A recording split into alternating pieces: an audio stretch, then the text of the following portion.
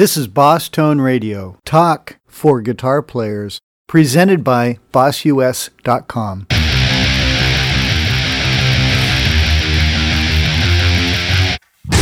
Hi, Paul Hansen here. You are listening to the 25th edition of Boss Tone Radio. This is the first segment, and today we've got, as usual, a real interesting guest. This is an old friend of mine, Nick Nolan. He's an amazing guitar player and an amazing musician, and he's done all kinds of things, but he's currently a TV composer for the PBS Kids TV show called Curious George, and they won an Emmy. And anyway, he's such a good guitar player. I just wanted to have him on. He's also a good piano player, and he's really a great all-around musician. So let's take a listen to Nick.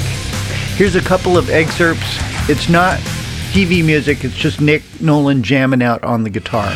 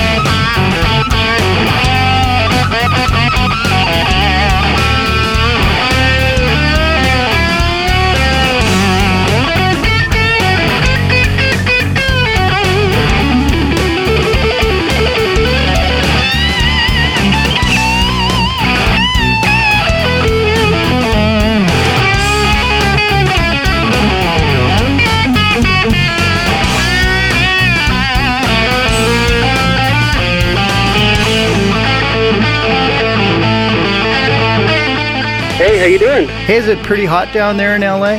105. But you have a pool, right? So yeah, but I can't play guitar in the pool. No. You know, when you're touching an electric guitar, there's actually voltage going through us. Yeah. When you have a badly grounded guitar, you can ground it just by touching it. Oh, man. I remember as a kid practicing in our garage, learning very quickly that you couldn't do it in bare feet. You know, with 1 foot in a bucket of water. Yeah. Yeah. So Nick, you're a guitar player by trade, but you've become a TV composer, and you're specializing in cartoons. Right. And now you're on the Emmy-winning show Curious George. I mean, you're composing for that show. Right. Once you told me how you got this gig, would you repeat that story? Oh, yeah. I had been skirting around the edges of the animated field, getting odd jobs and smaller things like little one-offs. Uh-huh. And I met a guy named Otis Van Austin who he runs a post-production house, and he was really supportive of me. And I think in this industry, you know, if you talk to anybody, you're going to find that there was at one point that somebody really cared and looked out for you. And this was that guy. And he was hired to put together what's called an animatic for Curious George, and that's where you take a storyboard, which is all handwritten drawings of a show, and he puts it in a computer and times it out to their specs so that it very roughly moves as an animation. And he didn't want to just deliver it without any music, so he called me up and said, hey, would you like to add some music to this thing I'm doing for Universal? And I said, sure. The only problem was, the very next morning I was leaving for Nashville to do a showcase for my friend who was trying to get a country deal. Yep. I was putting the band together and playing guitar and, you know, like a music director. So I drove over to his place, got a DVD, and whipped it up that afternoon and delivered it on my way to the final rehearsal. When you did this, Nick, did you have a visualization of what the music should be already, or did he tell you it needs to be kind of like maybe the Peanuts show, Charlie Brown kind of music? Or he didn't say that, but he said that they really like jazz. And as a matter of fact, he mentioned Django Reinhardt. And me being a guitar player, that would be more up my alley. But when I looked at it, and it was kind of retro looking and almost kind of reminded me of early 60s or something, the animation and the feel of it. And then I decided to use the piano instead. And so I did it that afternoon and delivered it and did the rehearsal, got on a plane and flew. And he delivered the show the next day. And we're getting ready to go on for the showcase. There's like 8 record companies sitting out there, and my cell phone rings, and it's Otis in Los Angeles saying, "Dude, you're not going to believe this. They want to meet you." I was like, I'm in Nashville. And so, believe it or not, the fact that I wasn't available to come over right at that moment, I think it just put doubt in their mind. And they then went through what most shows normally do, is they start going for all of the most established people. They went through all of the established animation composers and just kept coming back to my little animatic and saying, we still like that guy. And it was literally about 7 months later that they called me and asked me to come in for a meeting. 7 months? Yeah, so they got to the point where the shows were fully animated and ready to go on air. And they said, we got to make a decision on this. So they gave me the call, and I went in there. And my resume wasn't, nearly as strong as what they were hoping. But I just, I said all the right things at the meeting, I guess. I said, I'm going to drop everything I have and do this show fully and put all of my energy towards it. And since they like the music already, I think that was the thing that gave them enough confidence to give me the show. You told me that when you were in that situation, you kind of got forceful and just said, I can do it. I'm your guy. Yeah, it actually just came over me. I guess I had enough experiences of trying to think, maybe I should say this or maybe I shouldn't say this.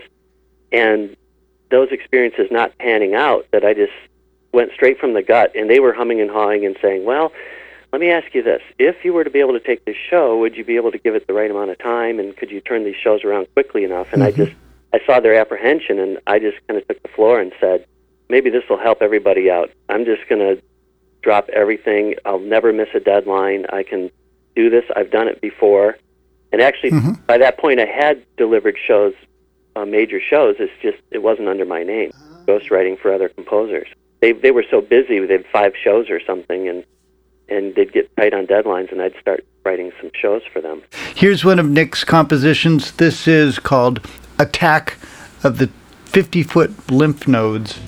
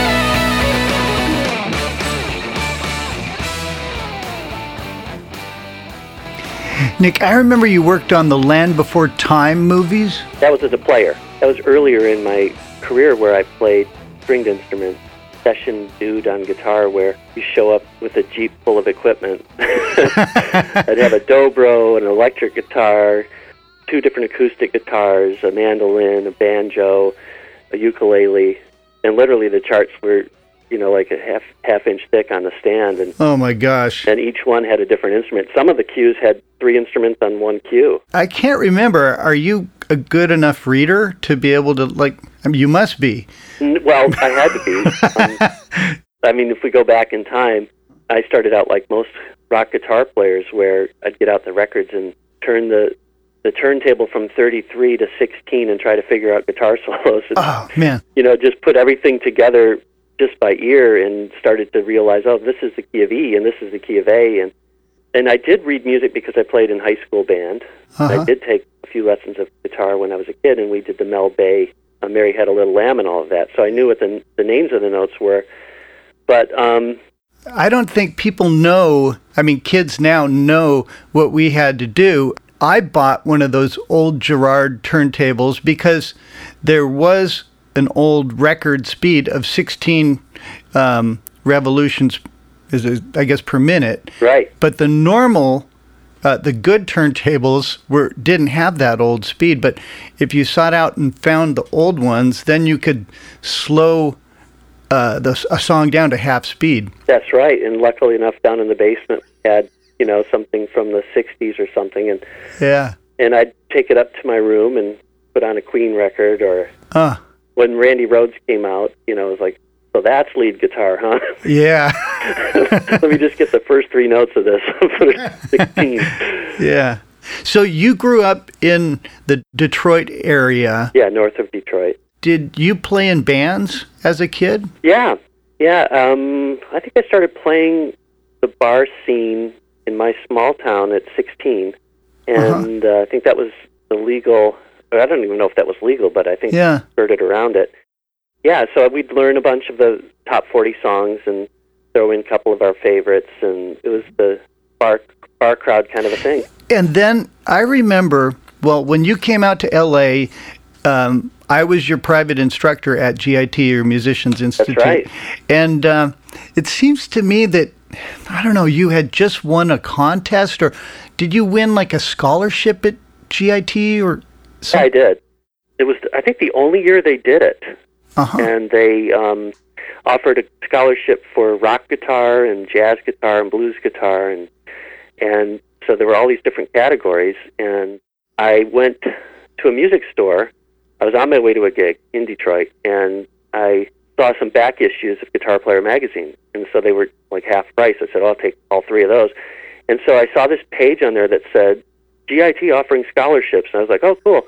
Well, it was a back issue, so it says, submissions are due, and they put the date down. It was like 5 days from that date. So I was in Detroit staying at somebody's house, and I rushed home after we finished. We were booked at a place for like a week or something, and then drove back, and my brother-in-law had a 4-track recorder, and I sat down in the basement for 8 hours and put together this little thing and sent it in. And next thing you know, it was not too long after that I got a telephone call, and it was night because there was a 3-hour time difference from Michigan to L.A. Like, who could this be? And then they told me I won it, and that was pretty amazing. Wow. How old were you? Probably 19. And, by the way, Eddie Van Halen was the judge. Wow, that's right. Yep. Oh, my gosh. So Eddie liked your stuff better than all the other stuff. I don't know. I mean, to analyze why he would have, I guess the one thing that I did focus on was melody. Yeah. I did as many chops as I had at the time, but I've always been more of a melodic player, more in the line of Brian May. You definitely had really good technique. And I can't remember, was Yngwie maybe just out at that time? Yeah, just coming out. Somebody gave me a cassette of the Alcatraz record that he was on. Yeah. And that was pretty amazing. It wasn't only him, though. It was like the forefront of playing every note separately and real identified notes. It was Al Di Meola and Steve Morse from the Dixie Dregs. Yeah. And I said, wow, that's something I really would like to learn how to do. And it takes a long time, though. Yeah, no kidding. I was playing gigs, playing Madonna songs, and all the way from Rat to Madonna, on the top 40 gigs. And then during the breaks of the gigs, we'd play like 3 or 4 sets, and we'd have 20 minutes off, and I'd go back into the back room with a Rockman with headphones and work on my picking. I know. Me too. And I remember, okay, you were my student. I remember learning some picking chops from you. That's my secret of being a guitar teacher, was to try to cop as many licks from my students as possible. And be paid for it. Yeah. By the way, Nick, was there anything you learned from me, that you remember? Oh, all sorts of stuff. You're the first guy that I knew that did sweep picking. Oh. And you would pick, 3 strings in one direction and 3 strings back, and that would be part of it. But even 2 strings was something new to me, to go down on 2 different strings, and I still do it to this day. So thank you. Wow, that's great. And vibrato. Vibrato. You're the vibrato king. Yeah, I totally. The Milky vibrato. I saw Michael Schenker about a week ago. He's doing his 30th anniversary of MSG, and he had Carmine Appice on the drums. So I really wanted to meet him. I went back to the bus, and I know the drummer. I know Carmine, and hung out with the band. But Michael's this kind of reclusive kind of guy. I never got to meet him. But listening to him, that's what turned me on to vibrato. And it was something I was doing, but really thoughtlessly. Like I'd shake the string and not really think about it. Yeah. And you were the one who taught me to really consider. You even had exercises, with the metronome, and that really got me thinking about it. Uh-huh. And it's one of the vibratos I use now. But I've noticed that having a few different vibratos, even within the same solo, is interesting. When I listen to Angus Young's vibrato or B.B. King's, and I'll just do it, by feel. But I've definitely liked the Milky one that you have too. Oh, thanks. Something I've also really gotten into is holding the pick differently for different licks. Like I'll hold the pick with 2 fingers on one side and the thumb on the other, and attack the strings completely flat on. I think that's like Eddie Van Halen. Right, and slam through those, and then I'll angle it for a picking run and do some pinch squeals in a different way. So I think the older you get, the more you add different techniques and don't lose the ones that started with. Absolutely. I've changed my picking technique so many times, but I noticed when I was a little kid playing guitar, my index finger of my right hand, that fingernail would wear down. Yep. And then I changed my picking technique, to be more accurate. And over the years, several times I've changed it. But nowadays, I notice, I'll look at my right hand index finger and I'll notice, whoa, that fingernail's worn down. Mm-hmm. I revert back to that original technique for some certain things. Yeah.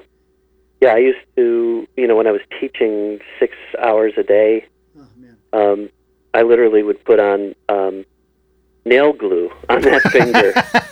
Yeah. Otherwise, the nail would have been gone.